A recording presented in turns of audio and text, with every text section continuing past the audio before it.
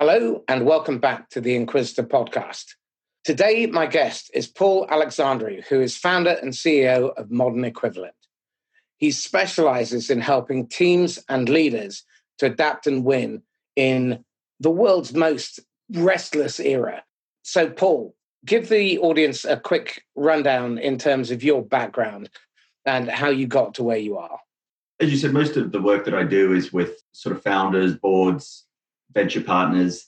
And most of the work that I do tends to be helping them adapt to moments of deep change. So whether they be strategic transformations, pivots, outrageous growth, whatever it is, any of those moments of discomfort. And most of the work that I do tends to be based on my own experiences and work with high growth companies and founders. And actually, a lot of that is based on the work I've done with Kahoot, which some of your listeners may be. Okay, so tell me a little bit about that backstory with Kahoot then. I know a couple of the founders, Johan and Jamie, and we've known each other from way back in London. My background previous to Kahoot was essentially building and running creative technology and media businesses. And I did a lot of work with those businesses pre or post M&A, so typically around moments of change. And I'd also probably for about the last 15 or 20 years been doing quite a bit with the startup community anyway. And I was talking about storytelling for startups. And one of my observations was that as early stage companies try and find product market fit, they tend to be feature obsessed, really at the expense of everything else. And the problem with being feature obsessed is when you actually find fit and your key objective is to scale aggressively, if all you have is features and functionalities, it's very easy to scale yourself into a commoditized place. So I would talk about, I'd talk about the need to build your MVP, your minimal viable brand, alongside that so that you had some information and a lens for the business that was not purely product dependent. And that led me to do more work with Kahoot. So talk to me about this minimum viable brand, because that sounds like an interesting concept, which certainly I'd never heard of before. So one of the things that I tend to say to anyone who listen is that I think story and brand is misplaced in marketing departments. And I think that is... Absolutely. It's sort of no better demonstrated than in an early stage company where the founders are so close to the narrative and the narrative informs decisions. It becomes a lens for making strategic decisions at a product level in terms of the funding that they bring on board, the people that they bring on board, how they build culture. And so a lot of the work that I do now is actually helping reposition brand and story as a strategic tool for founders and C-suite so that it's actually baked in. They use it as a lens, especially around moments of change where, it's very easy for misalignment to occur. And so let's start with the four most common questions that founders, CEOs, investors ask you around building the brand, building the story. One of them is, which I love, is we've got a story. How is this any different? But, typically the story equates to a history. So it's, me and Frank started this business in the garage in the suburbs. Look, it's not necessarily wrong. It's just not the most powerful version of right. So I think often, the word brand, the word story, it's been kicking around for so long. Often we tend to apply our own biases and our own understanding of what we think it means. Can you define them? Define them in terms of what your version of brand and story. Well, my version is that CEOs are the new storytellers, and that actually your story is one of the most critical strategic levers for a business. Your story needs to be informing your product and service design, your culture, your capabilities, as well as your communications. I think at its worst, most people see it as a marketing artifact. Right. Okay. I'll come back to that in a second. So in effect, your story is the future you're going to create and the direction, the velocity, the momentum towards that. Yes, that's right. It's a shorthand for why you matter in the world. Right. Okay. So it's the narrative around why you exist, for whom, why they care. From that, I'm extrapolating that the story actually is more about your customer than you. That's right. Well, it's I think your story is the bridge that connects who you fundamentally are as a business Yeah. or as a leadership team and what matters most to the people that you serve. I think that this is where you start to see some of the tension points with kind of bad brands, bad storytelling, is when they tend to be myopic or self-serving, or the opposite is true, where they tend to be entirely directed at satisfying a customer need, independent of what you want or who you are as a business. Right. Well, I can see why that tension may be a problem as well. What did you mean by a marketing artifact? A marketing artifact, but just a marketing output. You know, a story Right. is something the marketing departments come up with, and it probably changes every year. And So it's a tick in the box. that's a tick in the box. It's Right. it's a campaign, it's a tagline, and I think again, there's nothing wrong with those applications. But I think unless you are using your story to inform how you grow, you're not sweating it for what it's worth. Understood. And you mentioned also that a lot of products and companies are feature led. I agree with you and I abhor it. But from your perspective, why is it the kiss of death? Well, I mean, you take what's happening at the moment with, this sort of little moment in the world. There are companies that I think are winning. They are capitalizing on this moment and leaning into it. And then there are the companies that are struggling to evolve. The companies that are winning are the ones that are pivoting not around their features, but they're pivoting around their purpose, or they're pivoting around their brand. And in fact, often they're pivoting away from their old feature sets. So you're seeing this in a lot of analog businesses. You're seeing sort of fashion businesses that are redeploying their supply chains into PPE wear, or a lot of gin distilleries who are redeploying their distilleries and their supply chain into hand sanitizers. I mean, they're the most basic examples, but you're seeing, I'm sure you are as well, but I'm seeing a lot about service innovation happening right now.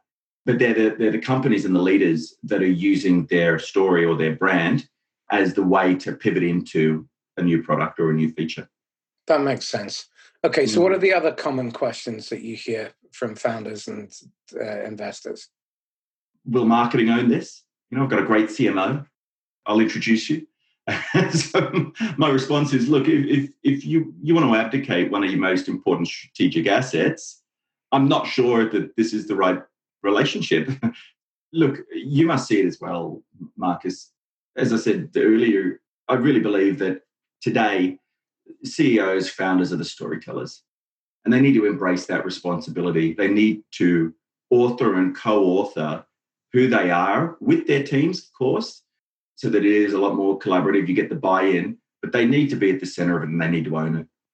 I see this a lot in my world. So I've got a few examples that spring to mind where a CEO asked me to coach their CRO or their sales director, their commercial director, and they don't want to involve themselves on a regular basis in the process when they forget that what they say and do dramatically impacts their people.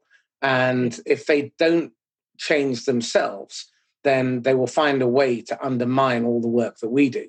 And so I'm going through this process at the moment with one of my prospects, and she absolutely doesn't want to get involved. And her sales director is very good, but there's resistance because they don't want to make that investment of time. They don't think they need it. But it is an abdication of responsibility. And given that sales is fundamental, it's the lifeblood of their business, and they're operating in a tough, crowded, competitive, price-sensitive market where they get dragged into procurement. If this person doesn't feel confident in themselves and they can't hire, fire, train, onboard, develop the way they need to, and the CEO then undermines it and says, well, why are you doing that? Or this is crazy. Then it all unpicks. I get that. Okay, other common questions that you hear. How quickly can we wrap this? There's a tool in particular that I've developed based on a lot of what we learned at Kahoot, and it's called a Brand OS, or a Brands Operating System. And it's essentially a way where I can work with founders or leadership teams to help them reset, re-architect their brand. Then the second phase is helping them connect that with the internal culture at a product level to make sure that it actually informs behavior, not just language. Then track it and then evolve it over time. And I think that that's one of the common mistakes is people see tools like brand and story, they see them as these sort of things that you do once, so you sort of set and forget. I'll do it once and then that's it. Let's move on and we'll do something else. And actually, the truth is, just like product development today, it's a lot more iterative than it ever was. You know, if you look at sort of brand guidelines of yesteryear, they were 300-400 page documents that documented every little aspect of a visual identity. Now what you're seeing is sort of pattern libraries getting created in their place, which is a much looser way of managing and evolving brands. So effectively what you're describing there is an operating rhythm for their brand and their story. Yes, that's right. Very interesting, because we teach that as well with our scale-up clients, that you need a sales operating rhythm. And that comes from the leadership and needs to filter down through the organization. So managers have an operating rhythm in terms of coaching and training, accountability. Salespeople need an operating rhythm in terms of how they balance their workload, where they focus their time on keep, attain, recapture, expand accounts, and how much time is dedicated to prospecting versus growing business. Okay, really interesting. What are the three most common questions that people don't ask you, but they absolutely should? Look, probably the most fundamental question that people should ask, and I think this is true of us as humans and leaders, is who am I? You know, so many businesses want a story without answering, I think, what is the most fundamental question. You know, and I think that is sort of brand at its worst, where it's tantamount to commercial fiction. I think where you get a leadership team or a founding team that is deeply attuned to why they are doing what they're doing, the story tends to self-animate, as does the culture, as does the product. That's, I think, probably one of the most fundamental questions that if it's not already been addressed and someone gets in touch, that is certainly one of the first questions that we'll hit on. That's really interesting, because that's the first thing that we do as well. Is it? Absolutely. If you don't know who you are, if you don't know who you are and what matters to you, what your values are, what your plan is, if you don't understand why you want the business to deliver what you're looking for, then the challenge is it's really difficult to actually make the business deliver what you want. If you don't understand who you are, if you don't understand where you're hoping the business will go in order to help you. I mean, you must see it as well, Marcus. I think a lot of from what I understand, you talk about and I talk about as well, they are commercial truths. They're true of how business should operate today. But I think a lot of them are true of the human truths as well. You know, they sort of apply to our personal life as much as our corporate life. Well, you can't separate Paul Alexandru, the human being, from Paul Alexandru, the brand builder, the storyteller, the founder, the husband. It's intrinsic. You are the one constant in all of your dissatisfying relationships. And if you're not central to that and you don't really understand your role in it, then it's very easy to find how to become confused and confuse others. So I'd like to then extrapolate that a little bit. If the founders don't really understand who they are, what kind of confusion does this lead to? It's chaos. You find in some founding teams that everyone sort of adopts a different role, not just practically or functionally, but I think energetically as well. Just so long as there is a strong understanding amongst the leadership team about how we operate as an ensemble, I think the business is on rails. Where there is misalignment, where, say, the business experiences a degree of success, the business takes on some money that is a little bit divisive, and it starts to interfere with the energy of the team or the team's understanding of how it operates, I think that is a dangerous territory for them to be in. Because then it just sort of filters down. If you don't have alignment and understanding at a founder level or a board level, it's evident in the way that the ship operates. What we see is if there isn't clarity at the top, ambiguity at the top leads to politics at the bottom. And Yes. it's okay when it's two or three of you, then it's just a spat. But as you start to scale and each department then starts to do their own thing, and they may be doing it very well independently of all the others. But if you're working at cross purposes and you're pulling against each other, then it creates a culture of blame, excuses. You're competing with yourself. Now, I'm a huge fan of, tear your own house down and rebuild it on a regular basis. But if you're working at cross purposes, then that's catastrophic. And it sends a terrible message to the staff. Yes, absolutely. And, and the opposite is true as well. Where there is deep alignment or a deep understanding of identity with any organization, you see that it outperforms its contemporaries. You see that. Well, talk to me about how that worked in Kahoot, because that's obviously a great story. You took that from nothing to massive in the blink of an eye. I suspect there were many ups as well as downs along the way. So I'd be curious to learn about the mistakes and the hard-won scar tissue lessons you learned along the way. Well, look, I wasn't one of the founding teams. I was an early investor, an early member of the team. But the founders, I'm very close. I still do a lot of work with Johan and Jamie, who was the Chief Creative Officer and CEO. I jumped on board when I think the business was at about 1.5 million monthly actives. I think now it's sitting at about 150 odd million monthly actives, or 100 odd million. So I can't take the early credit for the success. I will say that the way that the culture that they created for that business and the intent that they established from the earliest days was pretty remarkable. And knew when you were in there that it was not, the ambition was not to create just another learning brand. None of the founders have backgrounds in education, and they always saw that as possibly one of their greatest strengths, because, certainly in the early days, Kahoot is a game-based learning brand. Its primary popularity was in schools. Now it's sort of tipped into the corporate world, and a lot of, actually, the majority of Fortune 500s are now using it.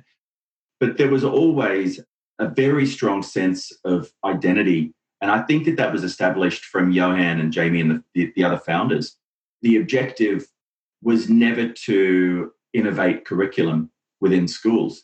It was always to shift the ergonomics and the emotion of a classroom. Everyone knew that. That's why the purpose remains unchanged. It's to make learning awesome. And it's sort of deliberately clunky as a stated ambition, because awesomeness is a feeling. It's not better grades. It's not sort of a metric that you can measure against. But everyone was very aligned around that. You'd speak to anyone in the business, and they were all able to repeat that. They were all on board with that. That was one of the reasons they joined, was because the business was optimizing around an emotion, not a sales target at that point, or not a growth number. That's really interesting. So they're optimizing around an emotion, not a sales target. Yes. Okay. So again, if we look at the mission that everybody in the business had then, if you ask them what their job was, how would they typically respond, or how do they respond? Well, people do. Look, I could sort of, there's that great story about NASA and the janitor saying, I'm putting someone on the moon. But it wasn't quite like that. But I think everyone was certainly able to identify with the higher order purpose of the business. And that actually everyone knew that we were optimizing around the emotion of the classroom. Our ambition was to engage hearts, because without hearts, your mind will never fully engage. I remember in one of our earliest chats, actually the first time Kahoot was ever used, one of the most enthusiastic kids in the classroom turned out to be one of the most disruptive kids in the classroom. And it became a design ambition to turn the disengaged kid at the back of the class to want to see them have their name at the front of the class for all of the right reasons. So it was never around shifting curriculum or shifting grades and that I think is really the secret, how and why Kahoot has been able to transfer so beautifully into your Googles and your Facebooks and your corporates. It's really interesting. I had a conversation with Ture Bistrom, who is the sales director for Selami, which is an experiential learning business. And their founder was a teacher who got frustrated with disengagement in the classroom. In fact, he ended up changing the entire Swedish education system so that their classrooms are full of experiential learning, not lecture. And individuals work together to come up with the solution themselves through practical exercises. Tell me this, what sort of scale did Kahoot achieve? Well, it's now publicly listed. We took money from Microsoft and Disney bought in. We had the backing of some believers, some out of Europe. Most of the funding for the business came out of Europe, I believe. The secret sauce for Kahoot was always its rampant user growth. The monetization strategy was meant to kick in much later than it actually did. The more money that you take on board, the more that money wants to see, these days anyway, viability and sustainability of business, which I think is a good thing. But really, it's been in the last few years that the business has moved aggressively into the corporate space, and it's done that incredibly successfully. Especially through this whole, the global pandemic, where a lot of businesses were looking for innovative platforms, not just to communicate or to connect people, but to build connection.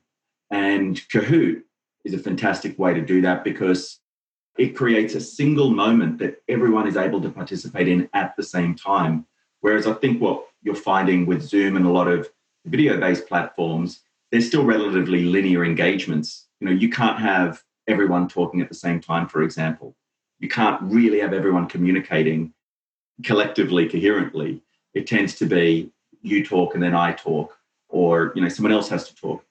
Whereas I think what has really sort of solidified Kahoot through this moment is that it allows everyone to play at the same time and engage in the same social moment at the same time.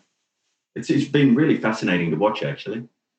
So, as an observer of the human condition, what have you noticed during this lockdown, where people need those collective moments?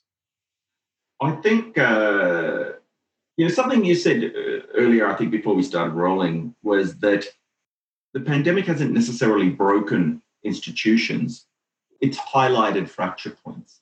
It's highlighted breaks. And I think the same is true of society.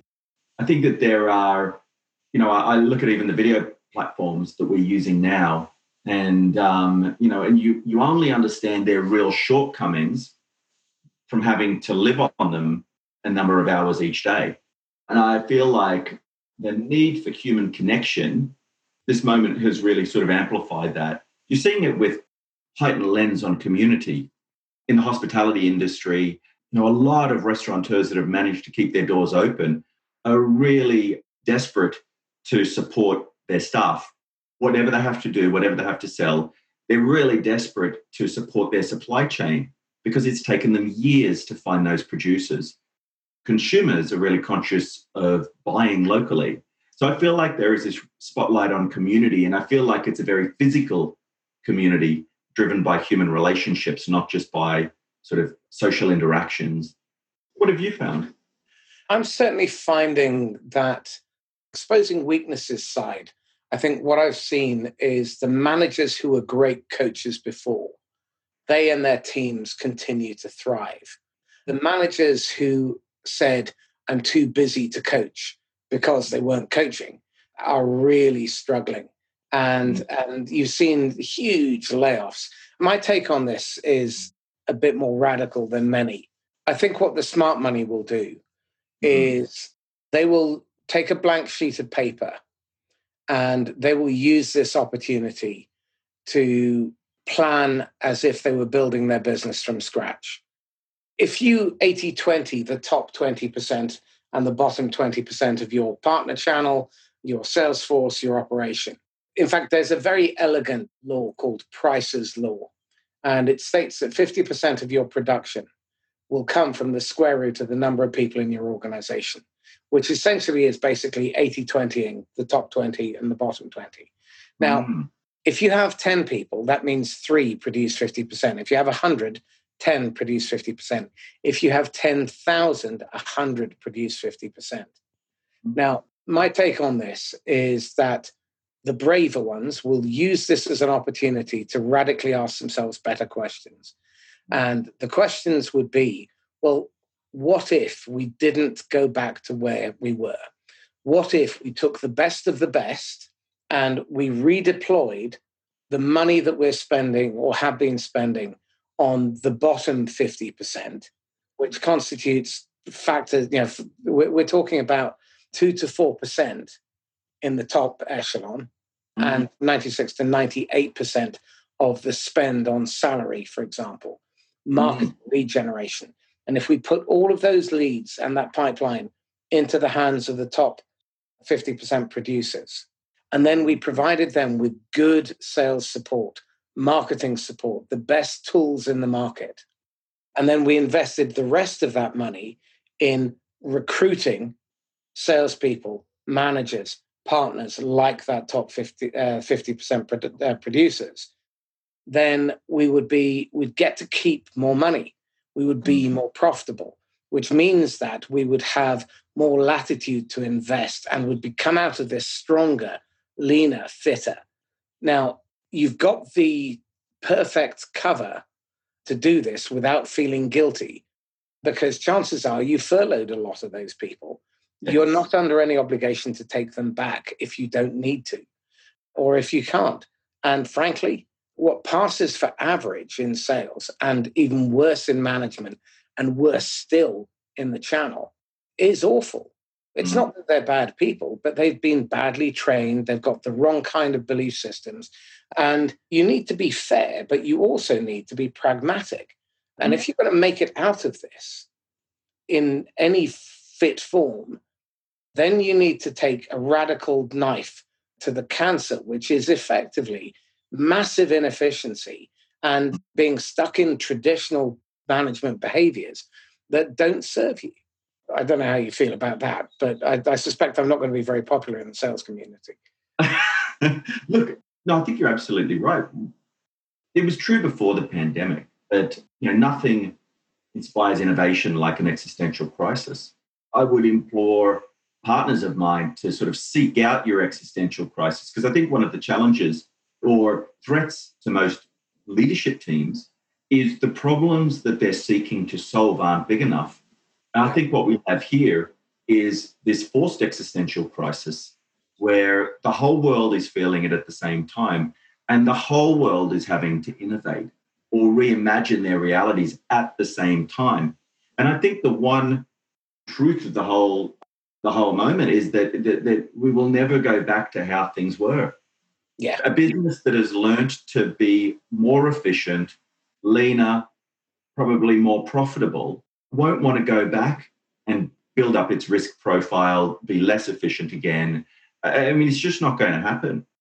I was speaking to Jay McBain from Forrester, and he said that this crisis has moved the digitization process forward 10 years. And yes. I agree. I mean, I cannot imagine going back to the way things were, even though I've been practicing self-isolation for the last 17 years anyway, because of having a grumpy personality. But the reality is that there is no need to hop on a plane. You've got the tools and resources that allow you to be hyper efficient and create a lot of engagement. Yes, you might want to do that once or twice, but to go prospecting, for me to hop on a plane and go into Asia or Africa or the US seems crazy. For a first meeting, why would I do that? Why would they want me to do that? It just incurs more cost, which I then have to pass on to them. Yes, absolutely. Absolutely. I think that, what happened was, if you're sort of a Darwinist, evolution tends to be relatively iterative, and then there are these evolutionary leaps. And I think this is one of those evolutionary leaps where we're sort of jettisoning some of the past. We're sort of cutting off our tails because we don't no longer need it anymore. You no longer need to get on the plane, even though there was always a sense, even though what we're doing now, you could Zoom in and you could Skype in, whatever your chosen platform. There was still that legacy belief that you had to get your ass on that plane to meet them face to face for the first time. And, I'm now based in Sydney. I spent a decade in London. I work on pretty much most continents, and I'll do that primarily from here, or I'll relocate if the project is big enough.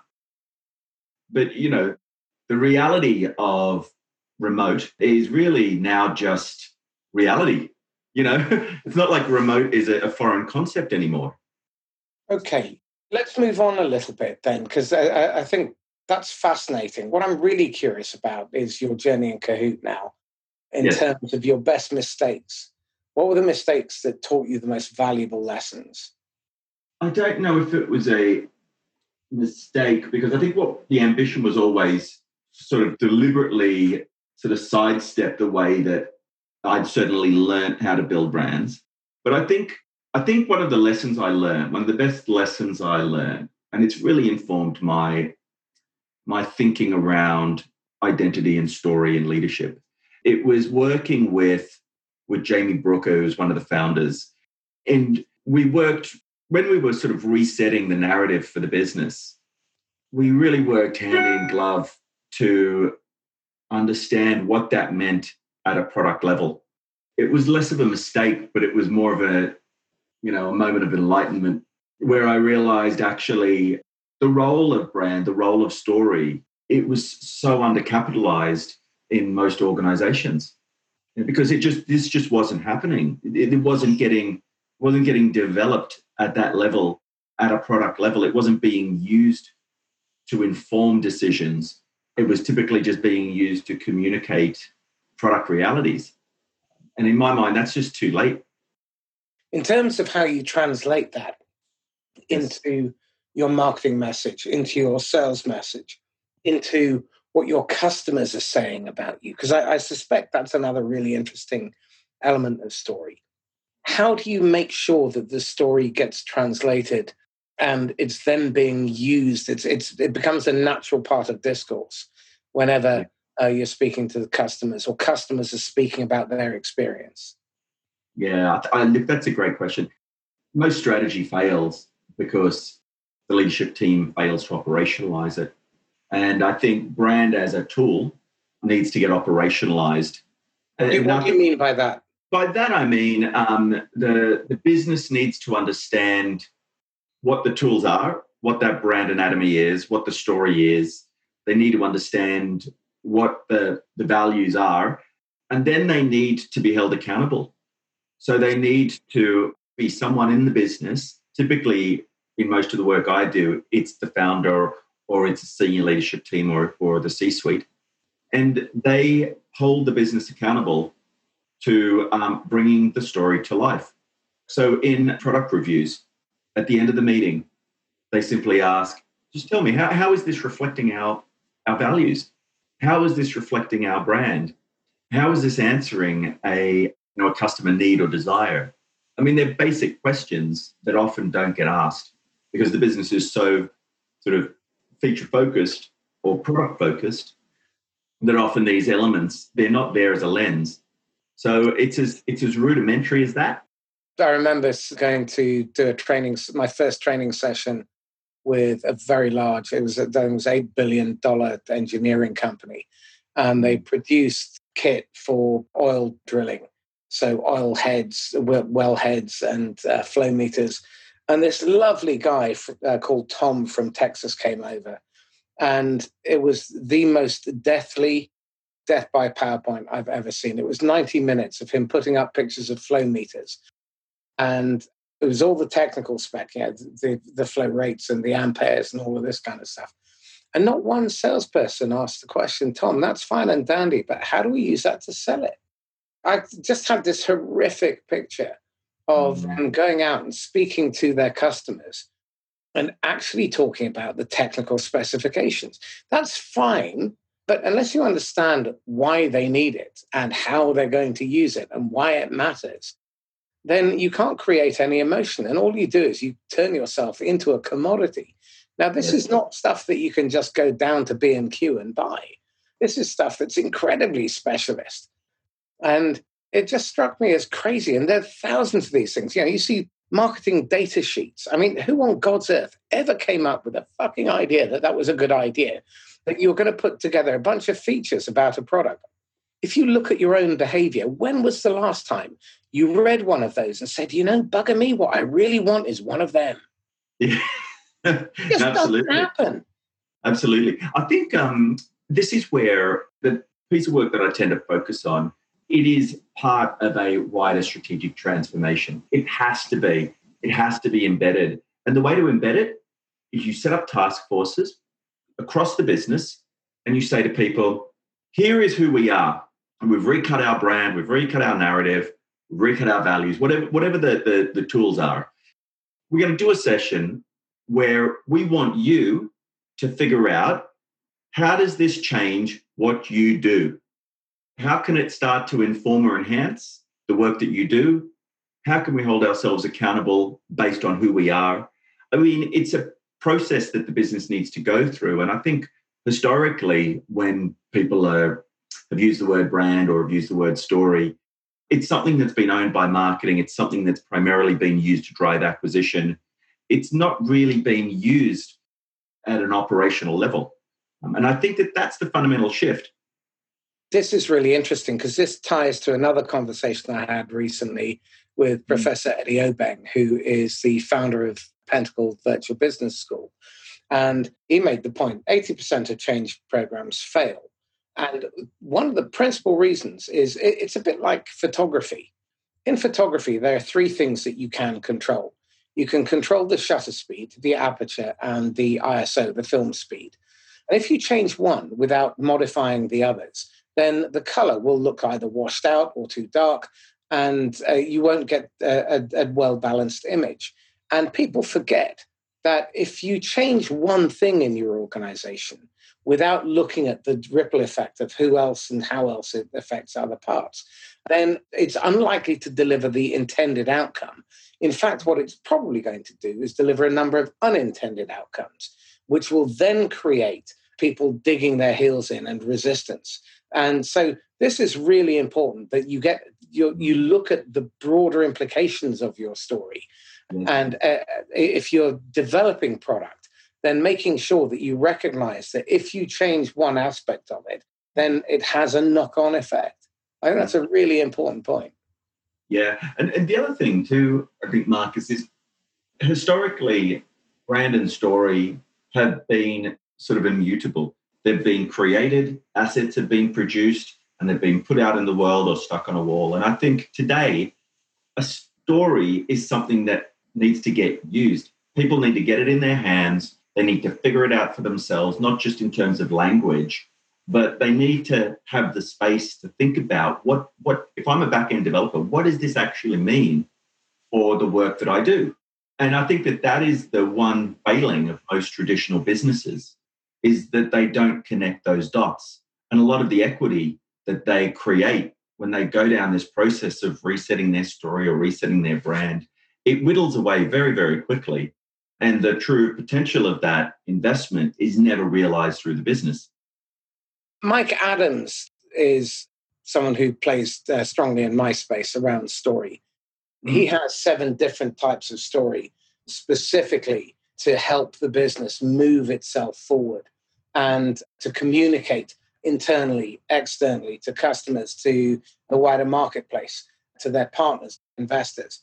And it's really interesting because if you don't understand that the CEO's job is being chief storyteller, and in the day-to-day, again, another thing that I'm seeing a lot of, the best CEOs, the best leaders are great storytellers, and they spend a lot of time coaching their direct reports, conveying those stories, making sure that those stories are then disseminating through the organization. And that then creates unity, it creates consistency and commonality of purpose, commonality of message. So Tell me this, in the scale-ups that you've worked in, you must have come up against situations where you had some pretty good knockdown fights, where there was disagreement. How do you encourage that for constructive conflict in order to build a better story? Well, I think tension is a really precious asset when it's positive tension. And I think it goes back to the culture of the room where there is respect. You can violently disagree with someone without the violence. And that's actually a very healthy dynamic. You know, one of the things that Hitchcock used to say was the bigger the villain, the better the film. And I think we tend to shy away from villains. We like to focus on the happy elements, the hero and whatnot. But actually, the villain is always the counterpoint. And a contrary point of view often holds a path to much higher enlightenment because they force us to rise or to be our best self, whether that's someone in the room or whether it's, you know, the villain that's identified by a brand or by an organization that they're fighting. I think oppositional forces are incredible motivators for progress. So I think just so long as the intent of the tension is positive, I think they should be encouraged at all levels. I heard a lovely story. Back in the 1970s, there was a company that realized that they could get much higher prices for their fish if they shipped them over to posh East Coast restaurants in the States. So they converted a bunch of jets into flying aquaria, and they caught fish, kept them live, and then put them into these aquaria. But when they arrived the other end, they weren't so fresh. A lot of them were floating on the top of the tank. And they consulted a marine biologist and said, put a shark in the tank. Nothing so big as to kill them, but just enough to create some tension. And the tension keeps them alive. I think that's really important. I also think that it's very important that when you're telling your story, that there is a meaningful purpose and a relevant point behind it. I've seen many stories that seem to go off. They're dull anecdotes rather than meaningful stories. And a lot of the stories that I've found have been most effective in my world have been that hero's journey. We find a protagonist who has a problem and they hit a low point, and then they come across the guide, moi. And then we go through some ups and downs, and it's turbulent and it's difficult and there's peril. And then they come out of it stronger, better, faster, leaner. And those stories, we forget. For the last 250,000 years, our ancestors had been sat around campfires telling those stories. We're creatures of story. And it seems to be daft that we forget that these so-called softer skills pack way more punch than a balance sheet. Again, how do you convey that to founders, to investors, so that they genuinely see the value of it? I mean, is it just through story that you do that? Or how do you appeal to their heartstrings? Well, I mean, the truth is you probably appeal to their wallets, you appeal to their egos, you appeal to whatever their particular triggers are. And I think whenever I talk about the role of story, it's never for marketing reasons alone. In fact, with Kahoot, my aspiration was to never have a marketing department. I was a chief brand officer, and I think that what we think is marketing today is actually sort of growth, and actually brand has separated from marketing, and brand is now a layer that works across the whole business. When I speak to founders, it's primarily around story as a driver of growth, especially if you're dealing with a high growth business, and it doesn't matter on what sort of end of that high growth, early or late stage. Two things that are happening. They are capitalizing along the way, and they are trying to hang on to their wheels. So alignment is a massive challenge for them. It's a massive friction point. One company I worked with, they went from 5 people to 60 people in the space of 2 months. I mean, trying to metabolize that culture is an incredible strain on founders who are trying to develop a product at the same time. So positioning story is a way to align and inform decisions and liberate accountability.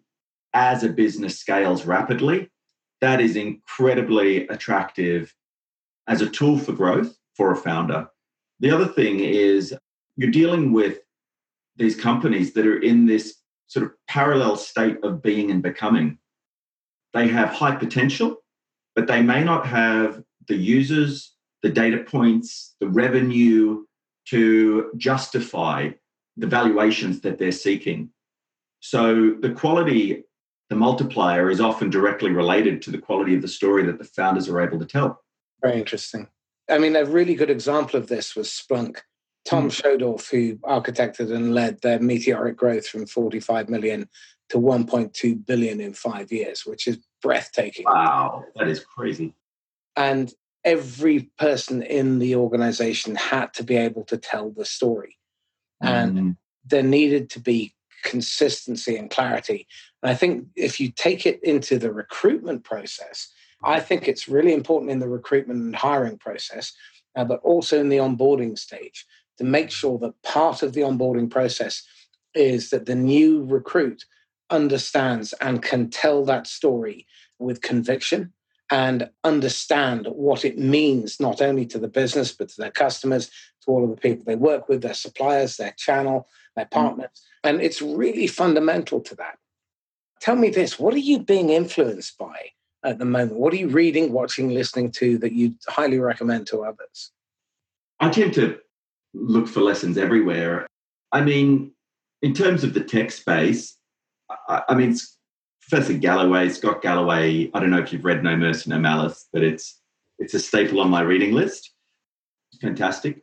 I've been pulling out some old Dr. John DeMartini, who's a metaphysician. He does a fantastic job of connecting sort of universal laws and universal human truths with sort of contemporary high-performance culture, so in organizations.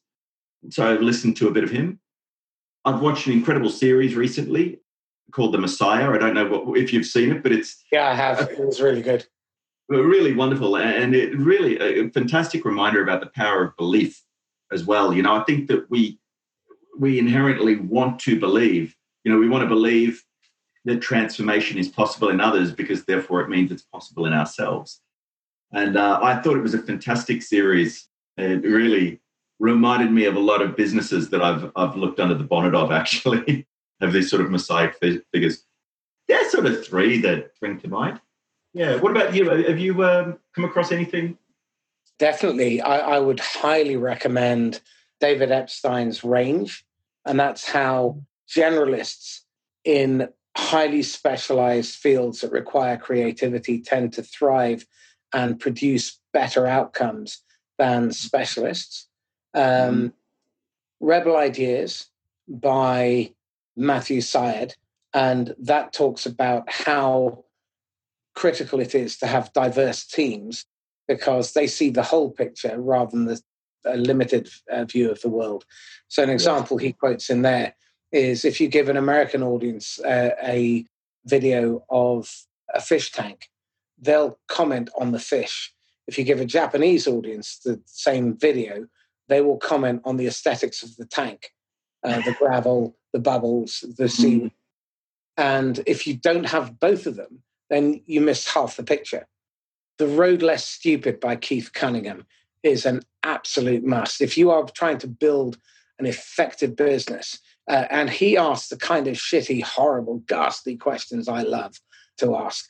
At the end of every chapter, you should be sweating blood. It's a lovely book. And Principle by Ray Dalio is magnificent. So those four, actually another one, Essentialism by Greg McKeown. The principle there is do less but better on purpose and mean it.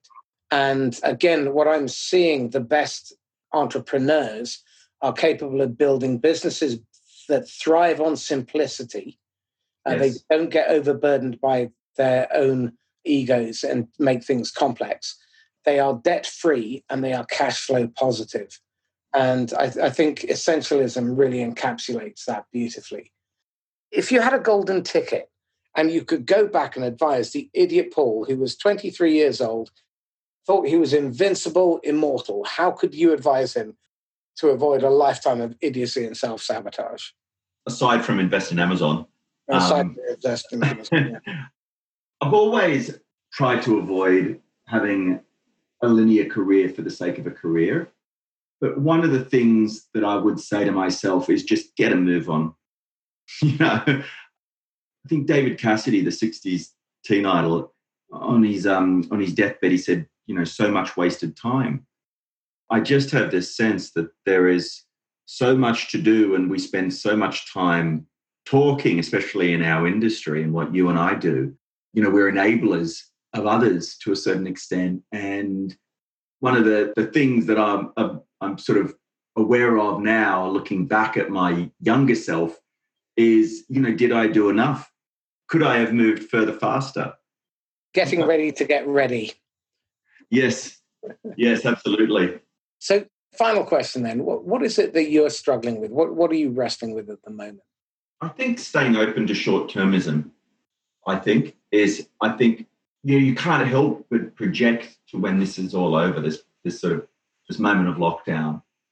And actually, there's a lot of good to be had from the here and the now. And I think trying to stay open to the now and this moment that's right in front of us, I think that it's really critical, because otherwise you're sort of remorseful about what you didn't do when you could do something, and frustrated that you can't do what you want to do or be as mobile as you want to be. But I really believe that this time in our history, there are certainly many silver linings to be had. And I just want to make sure that I don't miss any of that by wishing it away too quickly. Absolutely. I mean, I've got to be honest with you. This has been good for our business. And I have a philosophy which is never waste a good crisis. Every wonderful dark cloud comes with many, many glorious silver linings. And if you're not fully present, if you're not fully in the moment, then it's easy to miss it. And I've developed a model by stealing lots of good ideas and amalgamating them, which I call above the line, below the line. Above the line takes you into what we call the drama triangle. And the drama triangle is made up of a victim voice, a persecutor voice, and a rescuer voice. And that's all about attachment. And it's also about being stuck in the past or worrying about the future. So you reach back into your history and you drag the emotion of a negative past event into the present, and you suffer it all over again. And that's a life of regret. And it's also where psychological games occur. And so it's very easy to get stuck in that internal narrative. You don't even need someone else to go round that triangle and end up in a fight with your spouse, for example. And, she wasn't there. And so the way to avoid it is the winner's triangle. The winner's triangle is about being fully present, fully authentic, and being vulnerable instead of being a victim, being assertive instead of being persecuting, and being nurturing and empathic instead of rescuing. Rescuing we define as helping without boundaries or permission. Tends to mean that you become a bottleneck because you micromanage their thing. You try and fix things and you don't let people fail. I think one of the best things that you can do as a manager is encourage people to fail and never punish them for failing. Punish them for hiding their failures because that's damaging. But you never punish anyone for failing, because if you do, then you stifle risk-taking. Then you stifle innovation. And you also stifle constructive conflict, all of which I see as being massive assets to any business. And you don't grow without that. A life without risk is a life without growth. And managers, founders, their job is to hire the best people and surround themselves with people who are better than themselves. Don't let their egos get in the way. And the danger is that if you get sucked into that psychological game, either with yourself or with others, then you miss the best of what's available. When you're hiring, hire people whose strengths make your weaknesses irrelevant. This is the best opportunity for founders, owners, CEOs, managers to get out there and recruit the top talent, because a lot of them are feeling destabilized. Why would you cut recruitment now? Now is the time to double down on recruiting. Now is the time to double down on your prospecting, on your marketing for the right things. You made the point earlier that you kind of wanted Kahoot not to have a marketing department. I challenge that because I have a view that anything that touches the customer is marketing. So what I do is marketing. Training is marketing. If you treat training like marketing, then all of a sudden it's about putting profit on the bottom line. It's about helping you to grow your business, improve the experience of the customer. It's not about taking your salespeople off the road for half a day here and there and putting them in a classroom. If you look at it through the lens of everything that we do that has any impact on the customer in any way, shape, or form is marketing. And then you also happen to tap into a much bigger budget than the training budget, which is, I have to say, I approve of. Paul, thank you so much. This has been really fascinating. How can people get hold of you? You could hit me up on LinkedIn. It's just Paul Alexandru. I believe I'm the only one. There might be another one floating around. Or head to modernequivalent.com. Paul Alexandru, thank you very much. Thanks, Marcus. This is Marcus Cauchi signing off from the Inquisitor podcast. If you know somebody who you feel would be a great guest, then please get in touch at mcauchi@sandler.com or get in touch with me through LinkedIn. In the meantime, stay safe. Happy selling. Bye-bye.